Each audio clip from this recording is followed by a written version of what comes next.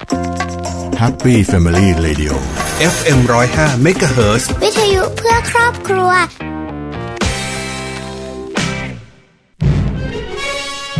ท่านคงไม่อยากให้บ้านเมืองมีสภาพเช่นนี้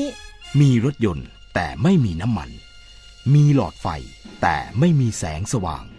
มีกระเป๋าสตางค์แต่ไม่มีเงินมาร่วมกันประหยัดน้ำมันประหยัดไฟฟ้าช่วยประหยัดเงินตราให้ประเทศและตัวท่านเองพบกับเรื่องราวข่าวสารด้านพลังงานทั้งในประเทศและต่างประเทศรวมทั้งการวิเคราะห์เจาะลึกทุกประเด็นร้อนในรายการ Energy Time กับดลฤดีชัยสมบัติกัญญาเลขาวัฒนะและพิสิทธิ์ช้างไพงามสนับสนุนโดยบริษัท PTT Global Chemical จำกัดมหาชน35 ปีปตท.สผ.พลังความร่วมมือเพื่อพลังงานที่ยั่งยืนบริษัทไทยออยล์จำกัดมหาชนมั่นคงด้วยคนที่มุ่งมั่นกลั่นพลังสร้างสรรค์คุณค่าปตท.สานพลังสู่ความยั่งยืนอยากมีสุขภาพที่ดี อยากกินดีอยู่ดีอยากมีอากาศที่ดีทุกความอยากจะเป็นจริงได้แค่เราลงมือปลูกเพราะชีวิตที่ดีคือชีวิตที่มีต้นไม้อยู่ล้อมรอบปลูกแล้วแชร์เพื่อส่งต่อแรงบันดาลใจสู่อนาคตที่เป็นจริงมาร่วมปลูกเพื่อเปลี่ยนไปพร้อมกันปลูกที่ใจเปลี่ยนเพื่อเมืองปตท.สานพลังสู่ความยั่งยืนด้วยธุรกิจการกลั่นน้ำมันและปิโตรเคมีชั้นนำที่ครบวงจรไทยออยล์ภาคภูมิใจที่ได้มีส่วนร่วมในการสร้างความมั่นคงทางพลังงานและขับเคลื่อนเศรษฐกิจของประเทศตลอดระยะเวลา60 ปีที่ผ่านมาเราจะก้าวต่อไปเพื่อร่วมสร้างสรรค์คุณภาพในการดำรงชีวิตของผู้คนในสังคมด้วยพลังงานและเคมีภัณฑ์ที่ยั่งยืน60 ปีไทยออยล์เชื่อมโยงคุณค่าสู่สังคมEnergy Time ข่าวพลังงานมิติใหม่ใกล้ตัวเราสวัสดีค่ะขอต้อนรับเข้าสู่รายการ Energy Time นะคะในวันจันทร์ที่23พฤศจิกายนพุทธศักราช2563อยู่กับดิฉันกัญญาเลขาวัฒนะค่ะต้องขอต้อนรับทุกท่านนะคะเข้าสู่ Energy Time แบบเป็นทางการนะคะก็มาพบกันอีกแล้วนะคะวันจันทร์แบบนี้นะคะกับดิฉันนะคะก็จะมีเรื่องราวทางด้านพลังงานเนี่ยนำมาฝากกันเหมือนเช่นเคยทุกๆสัปดาห์นะคะแต่ว่า Energy Time ของเราเนี่ยมีทุกวันจันทร์ถึงวันศุกร์แต่ว่าจะเจอกับดิฉันเนี่ยวันจันทร์นะคะแล้วก็แน่นอนว่าเรื่องราวพลังงานของดิฉันเนี่ยก็แบบต้องบอกว่ามีมากมายหลากหลายเลยทีเดียวนะคะไปเริ่มกันเลยนะคะเพราะว่าเขามีการประชุมคณะกรรมการบริหารนโยบายพลังงานแห่งชาตินะคะหรือว่ากพช.นะคะที่มีท่านนายกรัฐมนตรีเนี่ยเป็นประธานนะคะโดยคุณสุพัฒนพงษ์พันธ์มีชาวรองนายกรัฐมนตรีและรัฐมนตรีว่าการกระทรวงพลังงานนะคะก็บอกว่าที่ประชุมคณะกรรมการบริหารนโยบายพลังงานแห่งชาติหรือว่ากพช.นะคะก็มีมติค่ะเห็นชอบแนวทางการส่งเสริมโรงไฟฟ้าชุมชนนะคะตามมติของคณะกรรมการบริหารนโยบายพลังงานหรือว่ากบง.นะคะก็เห็นชอบโครงการนำร่องโรงไฟฟ้าชุมชนเพื่อเศรษฐกิจฐานรากจำนวน150เมกะวัตต์นะคะให้เปิดรับซื้อไฟฟ้าในรูปแบบของ Feed in Tariff หรือว่า FIT แบบที่มีการแข่งขันทางด้านราคานะคะเพื่อให้ภาคเอกชนเนี่ยเป็นผู้เสนอโครงการแล้วก็ขั้นตอนต่อจากนี้ค่ะทางกระทรวงพลังงานนะคะก็จะเดินหน้าสร้างความรู้ความเข้าใจในรายละเอียดวิธีการปฏิบัติเกี่ยวกับโรงไฟฟ้าชุมชนนะคะเพื่อให้ทางภาคเอกชนวิสาหกิจชุมชนต่างๆเนี่ยยื่นข้อเสนอโครงการได้ถูกต้องตามหลักเกณฑ์ที่กำหนดเอาไว้นะคะเพราะว่าโรงไฟฟ้าชุมชนเป็นเรื่องใหม่แล้วก็เป็นนโยบายที่ดีนะคะที่จะขับเคลื่อนเศรษฐกิจฐานรากของประเทศได้ในปี2564นะคะซึ่งรายละเอียดปลีกย่อยต่างๆในหลักเกณฑ์การปฏิบัติเนี่ยก็จะทยอยประกาศออกมาในเร็วๆนี้ทั้งวิธีการเปิดประมูลแข่งขันที่จะเป็นการประมูลในส่วนของการก่อสร้างโรงไฟฟ้าไม่ใช่การประมูลเรื่องของค่าเชื้อเพลิงนะคะแต่ว่าเพื่อเป็นการรับประกันผลตอบแทนรายได้จากการปลูกพืชเป็นวัตถุดิบ แต่ว่าทั้งนี้ทั้งนั้นจะต้องไม่เป็นภาระต่ออัตราค่าไฟฟ้าของประชาชนผู้ใช้ไฟฟ้าแบบเราๆนะคะแล้วก็มีการกำหนดบทลงโทษด้วยนะคะเป็นการป้องกันให้เอกชนเนี่ยไม่ละทิ้งโครงการซึ่งจะต้องมีการวางเงินค้ำประกันนะคะทั้งกับภาครัฐและก็ชุมชนด้วยนะคะสำหรับกรอบระยะเวลาการขับเคลื่อนโรงไฟฟ้าชุมชนนะคะก็จะเป็นในช่วงเดือนพฤศจิกายนนี้แล้วจนถึงเดือนธันวาคมนะคะซึ่งกระทรวงพลังงานเนี่ยก็จะเริ่มทำความเข้าใจกับเอกชนแล้วก็วิสาหกิจชุมชนเกี่ยวกับหลักเกณฑ์เงื่อนไขของโรงไฟฟ้าชุมชนต่างๆนะคะแล้วก็เดือนมกราคมปีหน้าค่ะมกราคม2564นะคะก็จะเริ่มเตรียมออกประกาศเชิญชวนเพื่อเข้าร่วมการประมูลโรงไฟฟ้าชุมชนประมาณเดือนกุมภาพันธ์นะแล้วก็จะมีการเปิดให้ยื่นประมูลเดือนเมษายนก็จะเริ่มประกาศผลผู้ผ่านการคัดเลือกนะคะซึ่งแน่นอนว่านอกจากนี้เองเนี่ยทางกปช.ก็ต้องคอยดูแลติดตามอย่างใกล้ชิดนะคะนอกจากนี้ค่ะทางกปช.นะคะก็ยังเห็นชอบแนวทางหลักเกณฑ์เงื่อนไขและลำดับความสำคัญของการใช้จ่ายเงินกองทุนเพื่อส่งเสริมการอนุรักษ์พลังงานนะคะในปีงบประมาณ2564ค่ะวงเงิน 6,500 ล้านบาทนะคะก็เป็นไปตามมติของคณะกรรมการกองทุนเพื่อส่งเสริมการอนุรักษ์พลังงานนะคะขณะที่ทางสำนักงานนโยบายและแผนพลังงานหรือว่าสนพ.นะคะคุณวัฒนพงศ์คุโรวาทผู้อำนวยการสนพ.นะคะก็บอกว่าในปีนี้ก็คาดว่าบริษัทเอกชนเนี่ยที่ได้รับใบอนุญาตในเรื่องของการจัดหาแล้วก็นำเข้าก๊าซธรรมชาติเหลวหรือว่า LNG shipper นะคะอาจจะยังไม่สามารถนำเข้า LNG ได้นะคะเพราะว่าตอนนี้เองเนี่ยความต้องการใช้ก๊าซในประเทศเราเนี่ยลดลงมากเลยนะคะก็แน่นอนเหตุผลหลักๆเนี่ยก็มาจากผลกระทบจากโควิด -19 นะคะส่วนว่าการนำเข้าในปีหน้าเนี่ยก็คงต้องดูจังหวะดูสถานการณ์ที่เหมาะสมก่อนนะคะซึ่งแน่นอนว่าทางหน่วยงานภาครัฐเนี่ยก็มีการหารือร่วมกันแล้วก็เห็นว่าอาจจะยังนำเข้าได้นะแต่ว่าปริมาณเท่าไหร่แล้วก็ช่วงเวลาใดเนี่ยก็ต้องดูกันอีกทีนึงนะคะโดยให้ทางคณะกรรมการกำกับกิจการพลังงานหรือว่ากกพ.นะคะเป็นคนพิจารณาเพื่อไม่ให้เกิดปัญหาไม่ใช้ก็ต้องจ่ายนะคะหรือว่า take or pay นะคะเพื่อไม่ให้ผู้ใช้ไฟฟ้าแบบเราเนี่ยได้รับผลกระทบจากนโยบายการเปิดเสรีก๊าซนะคะส่วนเรื่องของการปรับโครงสร้างการแข่งขันในกิจการก๊าซนะคะก็ยังมีอีกหลายประเด็นที่จะต้องพิจารณาให้ชัดเจนและก็ต้องไม่กระทบต่อความมั่นคงทางพลังงานรวมไปถึงที่สำคัญเลยเนี่ยจะต้องไม่เกิดปัญหาภาระ take or pay นะคะขณะที่ทางผู้ผลิตไฟฟ้าจากพลังงานหมุนเวียนเนี่ยเขาก็มองเรื่องของโรงไฟฟ้าชุมชนโดยเฉพาะหลักเกณฑ์ใหม่ๆของโรงไฟฟ้าชุมชนเนี่ยเขาบอกว่าอันนี้ออกมาเนี่ยอาจจะยังไม่ถูกใจภาคเอกชนนะคะเพราะว่าเป็นการกำหนดให้ประมูลแข่งขันทางด้านราคาซึ่งอันนี้แหละจะกดอัตราผลตอบแทนที่ไม่จูงใจมากนักนะคะแล้วก็เอกชนเองเนี่ยก็ยังคงสับสนกับวิธีการประมูลที่แยกค่าเชื้อเพลิงกับการก่อสร้างโรงไฟฟ้าออกไปนะแต่ว่าคือถือว่าโรงไฟฟ้าชุมชนเนี่ยก็ยังเป็นโครงการที่เอกชนเนี่ยเขายังสนใจลงทุนเพราะว่าเป็นบริษัทที่โดยเฉพาะบริษัทที่อยู่ในตลาดหลักทรัพย์แห่งประเทศไทยนะคะอันนี้เขาบอกว่าสามารถนำไปสร้างมูลค่าหุ้นให้ในอนาคตได้นะคะเพราะว่ามีการรับประกันค่าไฟฟ้าเนี่ยถึง20 ปีนะคะก็ปกติเนาะคือโครงการใดก็ตามนะไม่ว่าจะออกมาก็จะมีทั้งคนเห็นด้วยไม่เห็นด้วยคนที่อยากจะมีการให้ปรับหรือว่าอะไรอย่างเงี้ยมันก็มีหลายๆฝ่ายนะคะเป็นเรื่องปกตินะคะของนโยบายที่ออกมาต้องมี2ฝ่ายนะคะ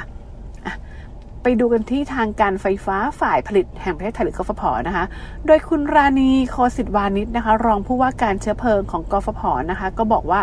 หลังจากที่ทางกบง.เนี่ยมีมติรับทราบเรื่องของแผนการจัดหา LNG เพื่อใช้เป็นเชื้อเพลิงผลิตไฟฟ้าของโรงไฟฟ้าของกฟผ.นะคะระหว่างปี 2564 ถึงปี 2566 ก็จะประกอบไปด้วยโรงไฟฟ้าบางปะกงจังหวัดฉะเชิงเทรานะคะโรงไฟฟ้าพระนครใต้จังหวัดสมุทรปราการแล้วก็โรงไฟฟ้าวังน้อยที่จังหวัดพระนครศรีอยุธยานะคะซึ่งกฟผ.เองเนี่ยก็มีแผนที่จะนำเข้าในปี 2564 ปริมาณเนี่ยไม่เกิน 1,900,000 ตันต่อปีนะคะแล้วก็ปี 2565 ค่ะปริมาณไม่เกิน 1,800,000 ตันนะคะส่วนปี 2566 ปริมาณจะไม่เกิน 1,800,000 ตันค่ะซึ่งกฟผ.เนี่ยจะต้องปฏิบัติตามระเบียบแล้วก็ข้อกำหนด เกี่ยวกับการเปิดให้ใช้หรือว่าเชื่อมต่อระบบท่อส่งก๊าซและสถานี LNG แก่บุคคลที่3นะคะแล้วก็ข้อกำหนดอื่นๆรวมไปถึงการพิจารณาเรื่องของปริมาณนำเข้าที่เหมาะสมเพื่อไม่ให้เกิดภาระ take or pay นะคะซึ่งกฟผ.เองเนี่ยก็อยู่ระหว่างเตรียมการนำเข้า LNG ก็คาดว่าจะเริ่มเปิดให้มีการประมูลราคาผู้จัดหาแล้วก็นำเข้า LNG ให้กับกฟผ.เนี่ยได้ในไตรมาสแรกปีหน้านะคะซึ่งอย่างไรก็ตามแล้วเนี่ยการนำเข้าเนี่ยก็คงต้องรอให้กฟผ.เนี่ยอนุมัติแผนปรับโครงสร้างการแข่งขันกิจการก๊าซใหม่ก่อนนะคะก็คาดว่าน่าจะมีความชัดเจนในต้นปีหน้านะคะขณะที่ทางบริษัทปตท.จำกัดมหาชนนะคะอย่างคุณอัธพล เลิศพิบูลย์ประธานเจ้าหน้าที่บริหารและกรรมการผู้จัดการใหญ่ของปตท.นะคะก็บอกว่าธุรกิจพลังงานใหม่หรือว่า New Energy เนี่ยจะเป็นเรื่องของการลงทุนทางด้านพลังงานพลังงานหมุนเวียนนะคะซึ่งก็สอดคล้องไปกับทิศทางพลังงานโลกที่ตอนนี้เองเนี่ยเปลี่ยนไปแล้วก็กดดันให้ปตท.เนี่ยต้องมีการปรับฐานธุรกิจด้วยนะคะการเปลี่ยนแปลงเทคโนโลยีพลังงานนะคะก็อันนี้ต้องแน่นอนว่าส่งผลกระทบโดยตรงนะคะต่อราคาน้ำมันดิบนะคะจากอดีตเนี่ยราคาน้ำมันดิบดูไบเนี่ยเคยขึ้นไปกว่า100เหรียญสหรัฐต่อบาร์เรลก็ลดลงมาเหลือประมาณ 50-60 เหรียญสหรัฐต่อบาร์เรลในช่วงก่อนหน้านี้นะคะแล้วก็เมื่อเกิดการแพร่ระบาดของโควิด -19 ก็ทำให้ราคาน้ำมันดิบในปีนี้เฉลี่ยเพิ่มขึ้นเนี่ยประมาณ40เหรียญสหรัฐต่อบาร์เรลนะคะก็ยังเป็นในช่วงของคาดการณ์สมมุติฐานราคาน้ำมันดิบดูไบเฉลี่ย5ปีนะคะของปตท.ก็ประมาณ6ปี2564ถึงปี2568นะคะก็จะอยู่ที่ประมาณ40ถึง50เหรียญสหรัฐต่อบาร์เรลนะคะก็แน่นอนว่าอาจจะไม่เกิน60เหรียญสหรัฐต่อบาร์เรลนะคะถือว่าเป็นระดับที่ยังคงสมดุลอยู่นะคะแล้วก็ผู้ผลิตน้ำมันรายใหญ่เนี่ยก็ยังคุ้มทุนแต่ว่าราคาน้ำมันที่ลดลงไปอย่างมากเนี่ยอันเนี้ยก็อาจจะกระทบต่อเรื่องของผลประกอบการของธุรกิจในเครือปตท.ได้นะคะโดยเฉพาะธุรกิจโรงกลั่นน้ำมันแล้วก็ธุรกิจปิโตรเคมีอันเนี้ยที่อาจจะมีการขาดทุนจากสต็อกน้ำมันส่วนธุรกิจที่ได้ประโยชน์นะคะคือธุรกิจไฟฟ้าอันเนี้ยได้รับผลกระทบจากโควิด -19 เนี่ยน้อยมากเพราะว่ายังไงเราก็ยังใช้ไฟฟ้าอยู่ใช่ไหมยิ่งอยู่บ้านเนี่ยก็ใช้ไฟฟ้ามากขึ้นนะคะซึ่งแน่นอนคุณณัฐพลก็บอกว่าปตท.เนี่ยก็ต้องมองแนวโน้มพลังงานแล้วก็แนวโน้มของโลกด้วยนะคะที่จะเข้ามามีผลต่อพฤติกรรมของผู้ใช้พลังงานนะคะผ่านการเกิดขึ้นของเทคโนโลยีในรูปแบบใหม่ๆนะคะดังนั้นเนี่ยก็อยากจะเห็นการใช้พลังงานรูปแบบใหม่ๆอย่างเช่นแบตเตอรี่ยานยนต์ไฟฟ้าหรือว่ารถยนต์ EV นะคะแล้วก็ธุรกิจใหม่ๆอย่างเช่นยาอุปกรณ์ทางการแพทย์ซึ่งแน่นอนว่าปตท.เองเนี่ยเขาก็เตรียมเข้าสู่การลงทุนในธุรกิจใหม่ๆนี้แล้วก็ธุรกิจพลังงานใหม่ด้วยนะคะเป็นการสร้างการเติบโตให้กับปตท.นะคะโดยธุรกิจพลังงานใหม่นะคะก็จะเป็นเรื่องของการลงทุนทางด้านพลังงานหมุนเวียนและเทคโนโลยีด้านพลังงานนะคะอย่างเช่น storage Grid Network นะคะ Smart Energy Platform แล้วก็ EV Charging Station นะคะซึ่งเป็นเรื่องของเทคโนโลยีใหม่ๆนะคะโดยเฉพาะเรื่องของเทคโนโลยียานยนต์สมัยใหม่ที่มุ่งเน้นไปสู่พลังงานสะอาดเนี่ยอย่างเช่นไฟฟ้าเนี่ยก็ทำให้ธุรกิจยานยนต์ไฟฟ้าเนี่ยน่าสนใจมากขึ้นนะคะโดยเรื่องของยานยนต์ไฟฟ้านะคะปตท.เนี่ยก็มองว่าภาครัฐเนี่ยควรเปิดโอกาสนะให้ผู้ผลิตชิ้นส่วนยานยนต์ในประเทศเนี่ยเข้ามามีส่วนร่วมนะคะลงทุนแล้วก็จัดตั้งโรงงานประกอบรถยนต์ไฟฟ้าโดยการให้สิทธิประโยชน์ในเรื่องของสิทธิประโยชน์จูงใจที่มากพอนะคะนอกเหนือไปจากการส่งเสริมการนำเข้ารถยนต์ไฟฟ้าเพื่อกระตุ้นการใช้รถยนต์ไฟฟ้าเพียงอย่างเดียวนะคะโดยสนใจ value chain ของยานยนต์ไฟฟ้าทั้งการผลิตรถยนต์และก็อื่นๆซึ่งตอนนี้ก็ได้เข้าไปเรียนรู้ในทุกด้านแล้วนะคะแล้วก็ที่ผ่านมาเองเนี่ยก็มีความร่วมมือกับจีนนะคะเพื่อศึกษาข้อมูลต่างๆแล้วก็ทางบริษัท GPSC เองเนี่ยก็มีความพร้อมเรื่องของการผลิตแบตเตอรี่นะคะหลังที่ได้เทคโนโลยี 24M มานะคะซึ่งโรงงานต้นแบบเนี่ยจะแล้วเสร็จในช่วงต้นปีหน้านะคะแต่ว่าปตท.เนี่ยก็จะเข้าไปลงทุนในยานยนต์ไฟฟ้าในระดับใดก็ขึ้นอยู่กับหลายๆปัจจัยนะคะทั้งเรื่องของนโยบายสนับสนุนจากภาครัฐแล้วก็พันธมิตรร่วมลงทุนนะคะในขณะที่ทางคณะกรรมการบริษัทของปตท.นะคะก็ได้อนุมัตินะคะการซื้อหุ้นบริษัท Global Renewable Power จำกัดนะคะก็ที่บริษัทย่อยที่ GPSC ถืออยู่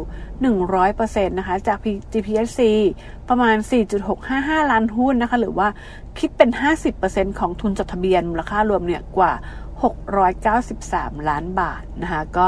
จะดำเนินการผ่านบริษัทปตท Global Management จำกัดนะคะซึ่งเป็นบริษัทย่อยของปตท.ซึ่งแน่นอนว่าวัตถุประสงค์ในการเข้าซื้อหุ้นของ GRP นะคะก็เป็นการรองรับการขยายการลงทุนในโครงการโรงไฟฟ้าพลังงานหมุนเวียนในต่างประเทศก็จะเน้นการลงทุนในการผลิตไฟฟ้าจากพลังงานแสงอาทิตย์และก็พลังงานลมนะคะซึ่งการร่วมมือครั้งนี้เนี่ยก็จะเป็นส่วนสำคัญที่จะสนับสนุนให้กลุ่มปตท.บรรลุเป้าหมายเพิ่มกำลังการผลิตไฟฟ้าจากพลังงานหมุนเวียนเป็น 8,000 เมกะวัตต์ภายในปี 2573 นะคะแล้วก็การเข้าร่วมลงทุนระหว่างปตท.แล้วก็ GPSC ใน GRP นะคะไม่มีผลต่อการดำเนินธุรกิจของ GPSC ในฐานะบริษัทแม่ซึ่งเป็นแกนนำธุรกิจไฟฟ้าของกลุ่มปตท.อยู่แล้วนะคะนอกจากนี้เองค่ะทางคณะกรรมการบริษัทของปตท.นะคะก็ยังอนุมัติให้ปตท.เนี่ยให้ความช่วยเหลือทางการเงินแก่ GRP นะคะในรูปแบบของเงินกู้ยืมผ่านบริษัทปตท.ศูนย์บริหารเงินจำกัดนะก็ตามสัดส่วนการถือหุ้นโดยมีวงเงินกู้ยืมตามสัดส่วนการถือหุ้นอยู่ที่834 ล้านบาทนะคะนอกจากนี้เองค่ะทางคณะกรรมการบริษัทปตท.นะคะก็ยังอนุมัติเรื่องของการจัดตั้งบริษัทInnobic Asia จำกัดนะคะโดย PTT GM เนี่ยถือหุ้น 100% เลยทีเดียวนะคะทุนจดทะเบียนไม่เกิน300ล้านบาทนะคะแล้วก็อนุมัติเพิ่มทุนเป็น 2,000 ล้านบาทนะคะเพื่อรองรับการลงทุนของปตท.และก็บริษัทในกลุ่มปตท.ในธุรกิจใหม่ๆตามกลยุทธ์ New S Curve Life Science นะคะซึ่งเป็นธุรกิจเกี่ยวกับธุรกิจยานะคะธุรกิจเกี่ยวกับอุปกรณ์การแพทย์นะคะแล้วก็ยังเป็นการพัฒนาความสามารถของปตท.ในด้าน Life Science ด้วยนะคะหรือว่าวิทยาศาสตร์ชีวภาพนะคะนอกจากนี้เองค่ะปตท.เนี่ยก็อยู่ระหว่างการเจรจาซื้อกิจการหรือว่า M&A โรงงานผลิตยาในต่างประเทศซึ่งก็จะเริ่มในโซนเอเชียก่อนนะคะก็คาดว่าน่าจะได้ข้อสรุปในปี 2564 หรือว่าปีหน้านี้แล้วนะคะขณะที่ทาง GPSC เองนะคะโดยคุณชวลิต ทิพาวนิชประธานเจ้าหน้าที่บริหารและกรรมการผู้จัดการใหญ่บริษัท Global Power Synergy จำกัดมหาชนหรือว่า GPSC นะคะก็บอกว่าความร่วมมือของปตท.กับ GPSC เนี่ยถือว่าเป็นการขับเคลื่อนธุรกิจพลังงานหมุนเวียนนะคะเป็นการรองรับการขยายโครงการใหม่ๆในระดับโลกเลยทีเดียวนะคะโดย GPSC เนี่ยสามารถบริหารจัดการทางการเงินได้อย่างมีประสิทธิภาพมีเงินลงทุนในโครงการต่างๆเนี่ยได้อย่างแบบเหมาะสมนะคะมีการใช้เงินทั้งพลังงานหลักแล้วก็พลังงานหมุนเวียนทั้งในและก็ต่างประเทศด้วยนะคะนอกจากนี้เองทาง GRP นะคะก็ลงทุนในธุรกิจผลิตแล้วก็ไฟฟ้าเข้าระบบให้กับการไฟฟ้าส่วนภูมิภาคหรือว่ากฟผ.แล้วก็ยังมีการบริหารโรงไฟฟ้าโซลาร์ฟาร์ม9โครงการนะคะก็ตั้งอยู่ในจังหวัดลพบุรีสุพรรณบุรีพิจิตรแล้วก็ขอนแก่นค่ะกำลังการผลิต 39.5 เมกะวัตต์นะคะมีสัญญาซื้อขายไฟฟ้าหรือว่า PPA เป็นเวลา25 ปีนะคะก็จะแบ่งเป็นการซื้อขายไฟฟ้าในรูปแบบของส่วนเพิ่มราคารับซื้อหรือว่า adder ในอัตรา8 บาทต่อหน่วยนะคะในช่วง10 ปีแรกจำนวน 3.6 เมกะวัตต์ค่ะแล้วก็หลังจากนั้นจะเป็นสัญญาในรูปแบบของ Feed in Tariff นะคะก็อัตราอยู่ที่5 บาท 66 สตางค์ต่อหน่วยนะคะก็มีจำนวนทั้งหมด 35.9 เมกะวัตต์นะคะนอกจากนี้เองก็ยังมีโรงไฟฟ้าทั้งหมดที่มีการเดินเครื่องเชิงพาณิชย์แล้วนะคะหรือว่า COD เนี่ยตั้งแต่ปี 2557 ถึงปี 2558 นะก็คาดว่าการซื้อขายหุ้นเนี่ยจะดำเนินการแล้วเสร็จภายในไตรมาส 1 ของปีหน้านะคะนอกจากนี้เองทางบอร์ดของ GPSC เองเนี่ยก็อนุมัติให้ GRP เนี่ยจัดตั้งบริษัท Global Renewable Power One จำกัดด้วยนะคะในการเข้าซื้อหุ้น 90% นะคะของไต้หวันนะคะมูลค่าการซื้อขายรวมอยู่ที่ 2,521 ล้านดอลลาร์ไต้หวันใหม่นะคะหรือว่าประมาณ 2,784 ล้านบาทค่ะก็ทำให้มีกำลังการผลิตสัดส่วนตามการถือหุ้นนะคะเพิ่มขึ้นอีก 50% ขอโทษค่ะ 50 เมกะวัตต์นะคะจากปัจจุบันเนี่ยที่มีกำลังการผลิตไฟฟ้าพลังงานหมุนเวียนอยู่ที่563 เมกะวัตต์จากโรงไฟฟ้าพลังน้ำโรงไฟฟ้าพลังงานแสงอาทิตย์และก็โรงไฟฟ้าขยะทั้งในและก็ต่างประเทศนะคะก็ช่วยเพิ่มกำลังการผลิตไฟฟ้าตามสัดส่วนนะคะการถือหุ้น 5,026 เมกะวัตต์เนี่ยเป็น 5,076 เมกะวัตต์นะคะ